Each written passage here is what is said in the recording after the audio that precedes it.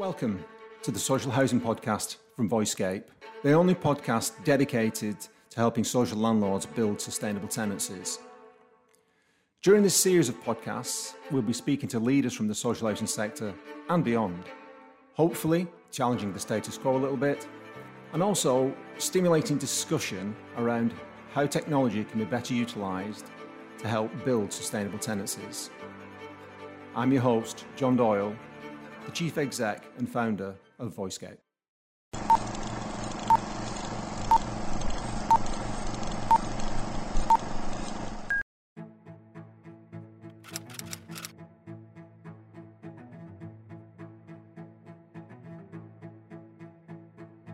The skill shortage for us is making sure that we almost protect ourselves long term from that, and the way we're looking at that is looking at growing our own talent through our apprenticeship schemes. Thought a long time ago that apprentices was the way forward for property care and across our platform business. Our focus is on obviously really sort of taking people straight out of college or learners that want to change their careers into the construction industry or the maintenance industry, and giving them the support to come through our organisation, learn the ropes. And you mentioned behaviours. Behaviours is absolutely key. Sometimes you cannot build some of the behaviours, and so growing our own talent within our business is absolutely key, because what we get out the back of that is a really good quality person that delivers exactly what we need and has got all the behaviours in line with our business. So to hold on to them and move them from a college through into our business is absolutely key. Welcome to the Social Housing Podcast. I'm Lewis Murray, and today I'm joined by Marc Mayall, Director of Operations at Platform Property Care.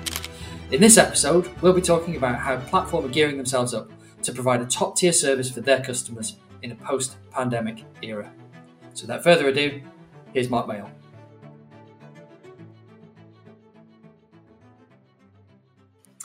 Hi Marc, welcome to the Social Housing Podcast.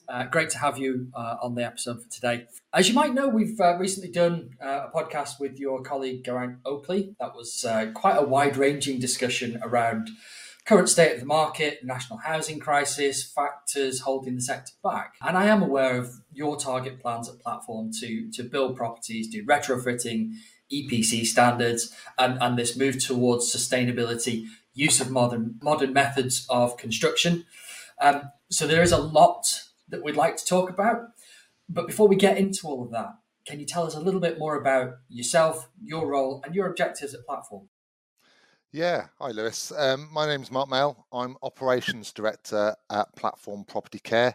And if you don't know what Platform Property Care is, it's an internal delivery team delivering services directly to our group, which is Platform Housing Group. So we cover things like responsive repairs, voids, gas servicing, gas installation and compliance works, program works as well, kitchen bathroom replacements and EICR works, to check the electrical compliance of properties as well. We also carry out grounds maintenance, and we're just moving into looking at estate management, so doing the cleaning and clearances and management of our communal areas across our scope of business. We've got about 45,000 properties across the Midlands, basically. So we stretch from sort of the Welsh borders all the way over to lovely Skegness in Lincolnshire coast, and we've got just over 450 members of our team. Great, thank you for that. I'm sure a great place for us to start really is some of the more immediate challenges currently facing the sector. And I think the first place we wanted to touch on here was sort of post-pandemic. So just understanding the current state of the market emerging from the pandemic, dealing with backlogs of repairs, backlogs of voids, and a lot of these challenges, they're not going to be unique to Platform by any means. So just can you tell us a little bit more about what those current challenges are and how you're looking to address those? Yeah, I mean, it has been a very interesting 18 months. Obviously, the pandemic's affected our sector greatly. And basically our customer service and the services that we offer to our customers have been affected throughout that, with transitions of workforce, where we've had to suspend some of our services just to enable us in line with the lockdown rulings. So, but one of the main things is it's obviously built up a backlog of repairs and voids across our business. As I said before, 45,000 properties does build up a backlog pretty quickly, and that's our main concerns at the moment, is how do we clear those down and return our service to the best it can be, which is where we were used to be and delivering before the pandemic hit. One of the main things that we're looking at first is obviously communication and making sure our customers are aware of exactly what we're doing and making sure that we're setting their expectations right at the front end. Absolutely, our responsive repair service isn't where we want it to be at the moment, and we're having to deliver those messages to customers that they have to wait longer for repairs to be completed. So communication is absolutely key. We've updated our website and to make sure, and we're building it into our communications across the business. We're also just taking into account our colleagues, because it's not just about our customers not receiving the right service, but our colleagues are taking a brunt of some of the customers who aren't receiving the right level of service. So it's making sure as one team, it's part of our new behaviours and vision of the business, is that we're one team across platform and we all support each other. So it's making sure that everyone's got the right information to be able to deliver the right quality of message to our customer. So on the practical side, obviously, we've got a whole load of repairs and a whole load of void properties that we need to turn around. And so we're doing that in a mixture of ways. We're looking at obviously bolstering our internal teams, so looking at recruitment and making sure that we get the best quality people in place. So we've just reviewed all our terms and conditions across our business to make sure that the package we're offering from a terms and conditions, salary, and all the attachments that come with terms and conditions are the best they possibly can be to really attract the right quality of people and also retain the really great people that we've already got in the business. But we can't do that. That's probably more of a long-term view. Recruitment doesn't happen overnight. So we are working with some subcontractor partners as well. Some of our existing subcontract partners, but some new ones as well, just to give us that bolster of resource, just to sort of kill off some of the longer term repairs that we really need to sort of get done to enable customers to start living in their house without having to think, that must be done. So there's a lot going on. We're also looking at how we review how customers and our offer in the first place engage with us. So when a customer reports a repair into us, we're just looking at how that works, how to make that as efficient as possible, but also help customers make some of the decisions themselves by giving easy help videos on our website and sort of advice at front end, just to try and avoid that repair in the first place, so customers can manage some of the risks themselves. So but as always, our priority is our customer. So if a customer absolutely needs something done there and then,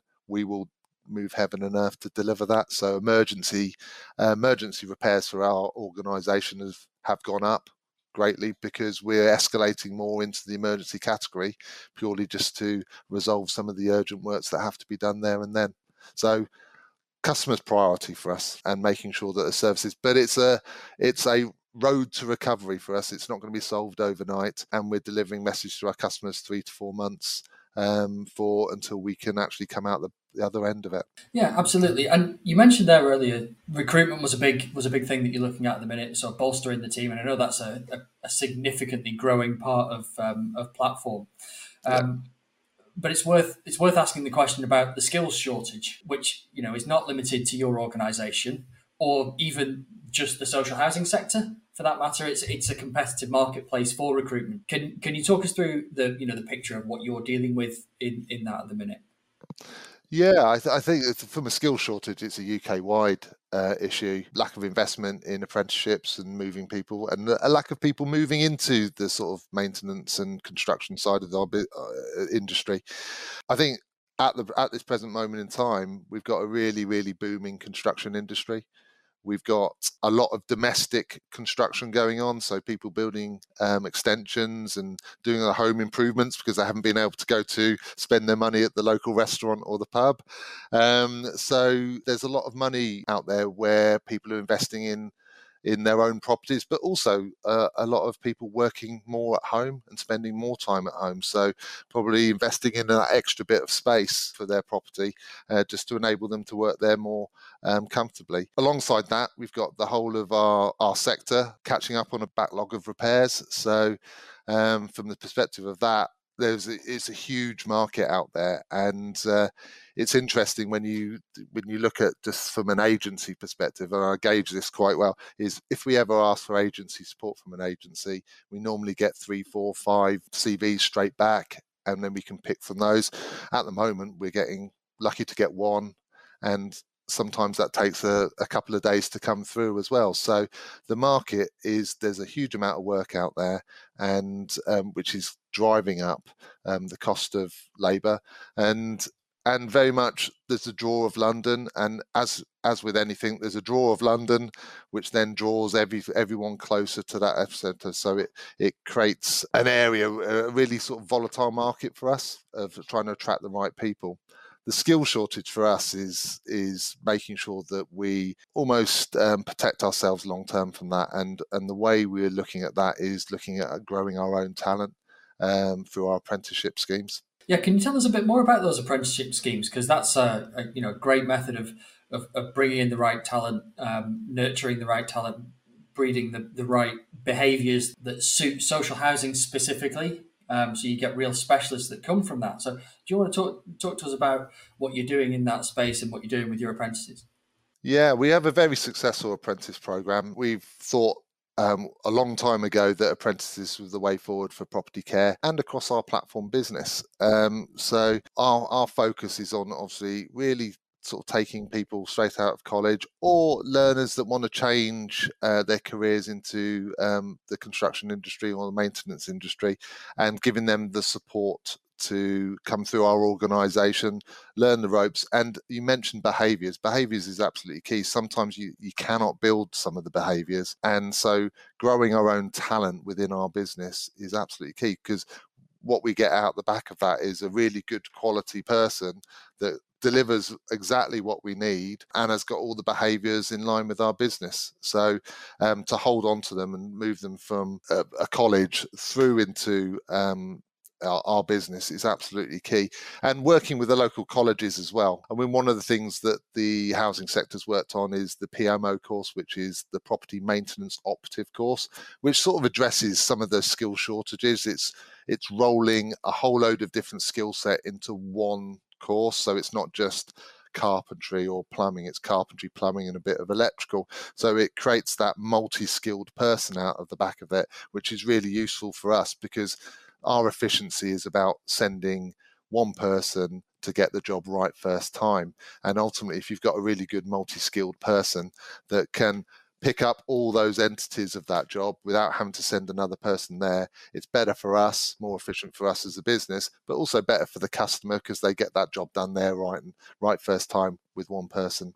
So that's the key. Apprenticeships is absolutely key. As a business, we're focused on for every £1 million of turnover, we're looking at having an apprentice, and we're at about 43 at the moment. So we're just below our target at the moment, but absolutely apprentices.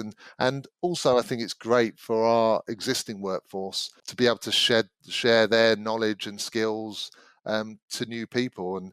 And we, every time we have an apprentice intake, and we take an apprentice intake every year, and even in the pandemic year we took an apprentice intake, and a lot of other organisations didn't, because we really valued it and we thought it was a negative process for us, and it would have held us back in our desires going forward if we didn't recruit in that year. And the mentors have really sort of taken to our apprentices and really sort of take pride in making sure that they're starting the careers of those apprentices off in the right way. Yeah, absolutely. And I was thinking there, it sounds like a great opportunity for someone who's fresh out of college, fresh out of high school, someone who's looking to change their job. I'm not asking you to sell it necessarily, but what sort of things could an apprentice sort of look forward to getting from an apprenticeship with Platform? I think from an apprentice perspective is some really good quality training. I think a lot of the life skills that you wouldn't get through from going to a college or going to university and finding out that way, and the really practical. And I think one of the things from apprenticeship its perspective is very much it's learning through doing it, and that is really key for some learners, because some people can take it from a page and read it in a book and pick those things up, but some people have to physically feel and do it to really sort of take the skills on board. So I think from an apprentice perspective, we would offer, from a Platform perspective, a great career, great training, a really good workplace engagement, and as an organisation, we really support our apprentices and we really take pride in starting them off on their career, and we take that with absolute how would I put it? It's absolutely key to us, and we're passionate about making sure that we set our apprentices off on the right track. But obviously, what we want to do, and absolutely the Shangri-La of any apprenticeship, is that we train them, they move through the apprenticeship, and they join our permanent workforce, and then progress through the business. Sorry. Yeah, absolutely. That was kind of coming on to my next question around that, because is there a difference you find in terms of people who have joined Platform as an apprentice? Do they tend to stay with you longer?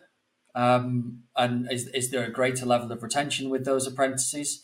And you know, how do you use those apprentices to sort of build your short and long term plans? Yeah, so we use the apprentices to, obviously, from a spoken, we do a whole load of workforce profiling, and what we can see is, right, we're going to need, and we have 5-year plans and longer plans to look at what we're going to need in the future. So we design our apprenticeship programs around that. So very much over the last couple of years, we've been looking at the PMO, the property maintenance operative, because that has absolutely driven the most impact on our business going forward. So it will really drive our responsive services, but also we invest in gas maintenance operatives, electrical officers and things, and people like that. But we've got apprentices that move through our business. They know our business, love our business.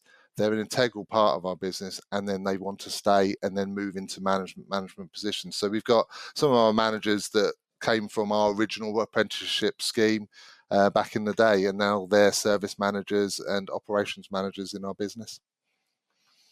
Which is great, because I think if you look at most of the roles in housing, I think most of the people that I speak to, customers or just people from the sector, they tend to have been in the sector since they left school, whether that's in income, in finance, in anything related to housing. Once people go into housing, they stay in housing. So it's fantastic to hear that also happens for you and your apprentices and those coming into Platform. So that's good. It's nice to see that happening across different parts. Yeah, and I think from an apprentice perspective, within the Platform group, we've got a lot of opportunities across the things. So the growth is, you don't necessarily have to stay in one part of the business. We've got lots of facets of our own business, lots of different areas that people can grow into and work into, and we would always support people's growth and development across our business. So apprentices is the start, but obviously it's investing in our existing teams and making sure that they are delivering the best they can be and being the best that they can be.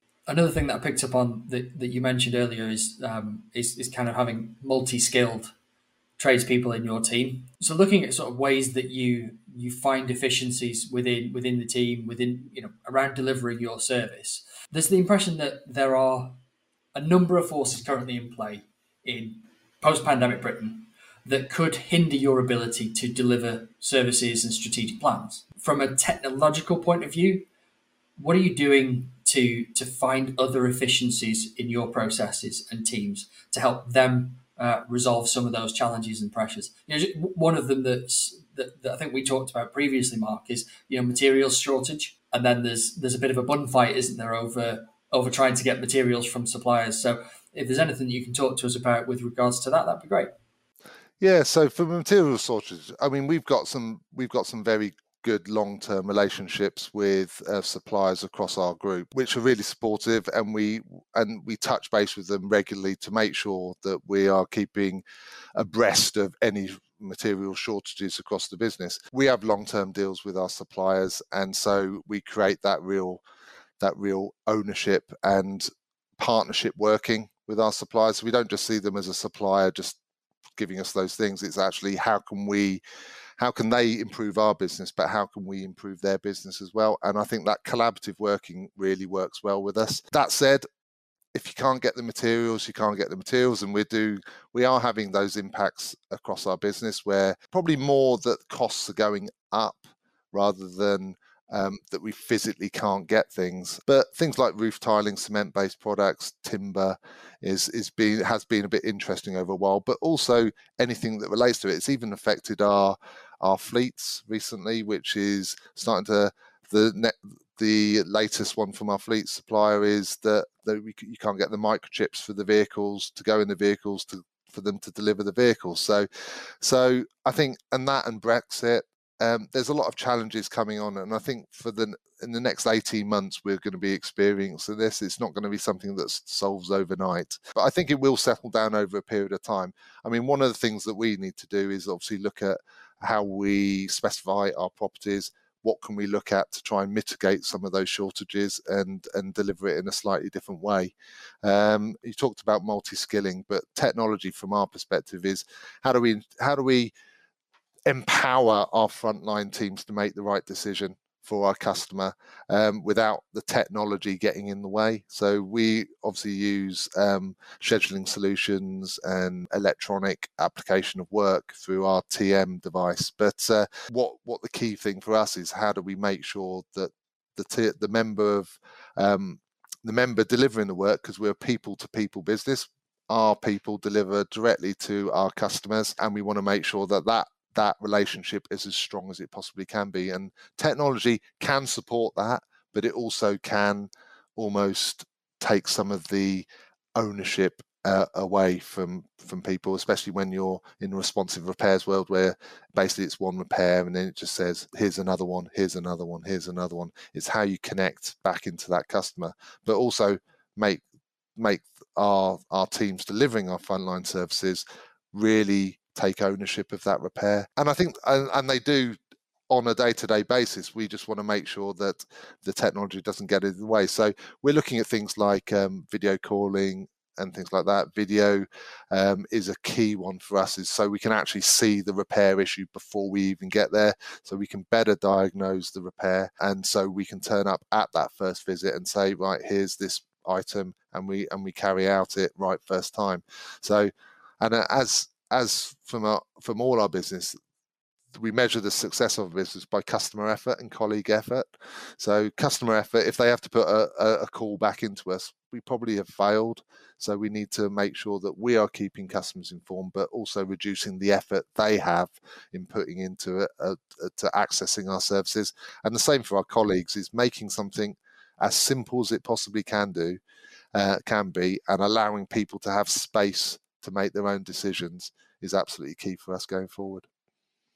So trying to retain the ownership of that customer engagement at your side, so that the customer's engaged, the customer's informed, the customer is fully aware, without that necessarily impeding on your staff's capacity to deliver work and to deliver services. So essentially sort of putting the customers at the heart of things and making sure that they don't have to, they're not being asked to do anything that's cumbersome or inconvenient to them. Absolutely, and it sounds a bit twee sometimes, but where we talk about putting the customer at the heart of things, but we absolutely do. We're a one product business, so we have housing, we deliver housing and provide housing to people in the most need, and that is our product. But we are a people to people business, because there might be a one product, but there's a whole load of people that live in those properties, and we need to support those, and that is our connection, that's our relationship, and our frontline teams are the face of our business, and we live and die by that face.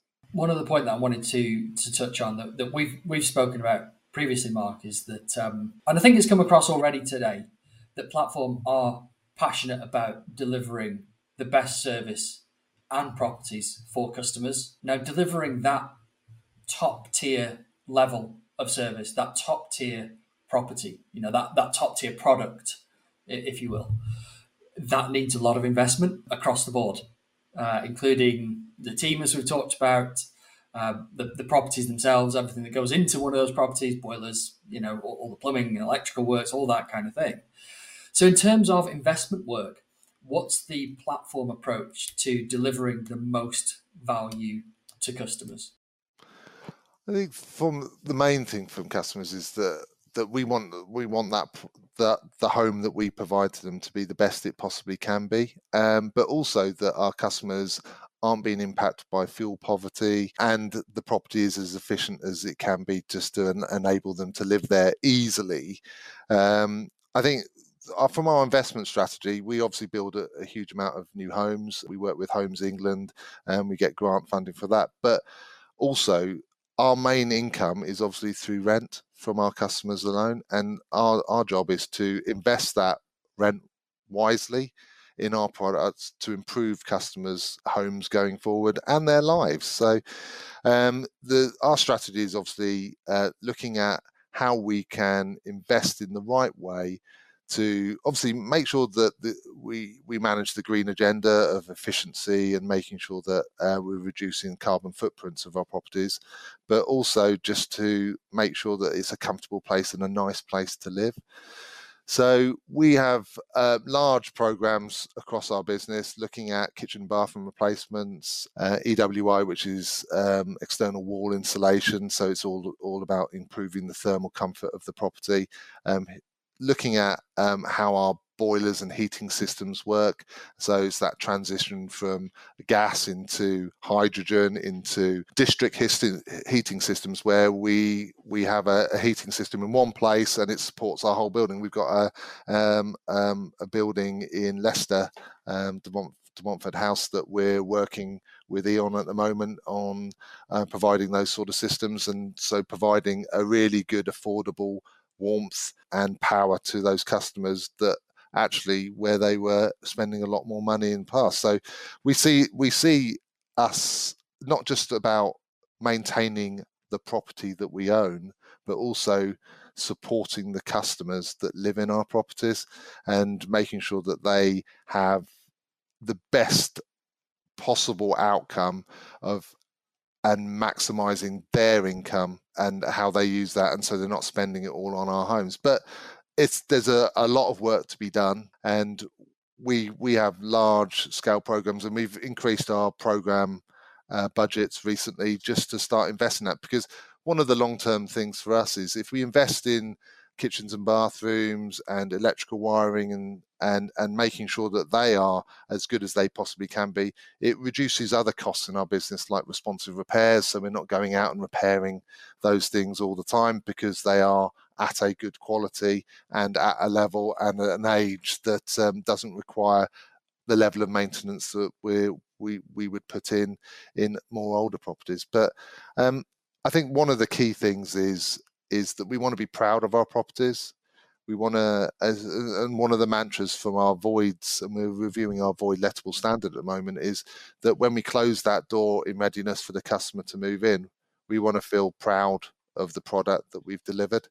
And so the customer has got the best possible start for their new life in that home. So it's that proactive approach to building maintenance has a win-win-win. Customer Absolutely. wins because they've got a home that they can be proud of. Commercially, there's a win because you're not doing as much remedial work, sending engineers out to do smaller jobs. And then there's a staff satisfaction win, so that the staff who deliver those homes across, and I would assume that that's across the whole organisation, people who deal with, Absolutely. Income, housing officers, anybody who goes out to those properties and engages with customers on that face-to-face basis is going to feel really proud that they work for an organisation that has that customer-centric, we should deliver a great product approach. So, yeah, I can see all the advantages there. One last thing that we wanted to cover here is that there's a really interesting partnership that you currently have in place with Rooftop. It's a really interesting model of how you're delivering services and identifying efficiencies and economies of scale for both organisations. Can you talk a little bit about how that came about and what advantages there are to that level of collaboration? Sure, and I think historically we've offered services outside of our own organisation to other housing associations, and historically they were more on a sort of contract basis. The cost sharing group that we're in now with Rooftop is about absolutely that, sharing the cost of the service. So what we provide to Rooftop is repairs and maintenance, voids, gas servicing, planned program works at cost. So what it costs us to deliver, that's what we charge Rooftop. And so the people in that thing is, that's madness, because why would you do that? Because you're not going to make any profit out of that. But the benefit for us as an organisation is, as part of that cost, we've got overhead. So there's overhead in our business, and what we can do is spread our overhead over the the cost sharing group, which actually reduces our business overhead because we're spreading it over some of Rooftop. So Rooftop are paying some of our overheads, and that's the benefit of delivering it. But also the benefit to the customers and benefit to the service is, when you work in a cost sharing group, that actually it comes more about costs, and actually both organisations working together in partnership to decide and changing each part of their own business to make it as efficient as possible. And it will be about reducing that cost, but not a race to the bottom. It'll be reducing cost and adding value where we need to. So the benefit of the business is we become better together. We deliver a really cost-effective service, and we all have a seat at the table. So Rooftop sit on our board, and they have a say in exactly what we do across our from Platform Property Care, because Platform Property Care is the cost-sharing vehicle within that. So we are the contracting arm that delivers it. But there's lots of things that we also look at with Rooftop about how else can we produce it. So we obviously do responsive repairs, gas and things like that, but it's what else can we provide at cost that we've got the skills and working in partnership with. So things like contact center work, asset management and things like that we can talk to Rooftop about. But the main key thing, part of it is working at cost, working in partnership, and it really makes us a really gelled team and brings two organisations together to make the best and deliver the best for our customers.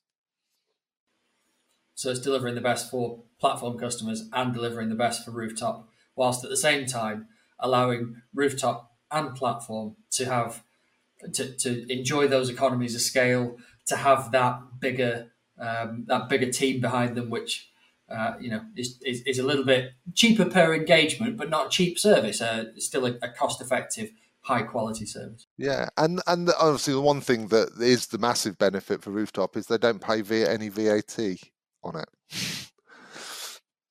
Well, that is a big benefit. Yeah, so that is a huge benefit from a Rooftop perspective, but obviously from a platform perspective and Platform Property Care, we can share that our overhead and our costs across a wider footprint. Well, great. That's been a fantastic insight, Mark, into the world of asset management and maintenance, and it's really great to see the work that you're doing.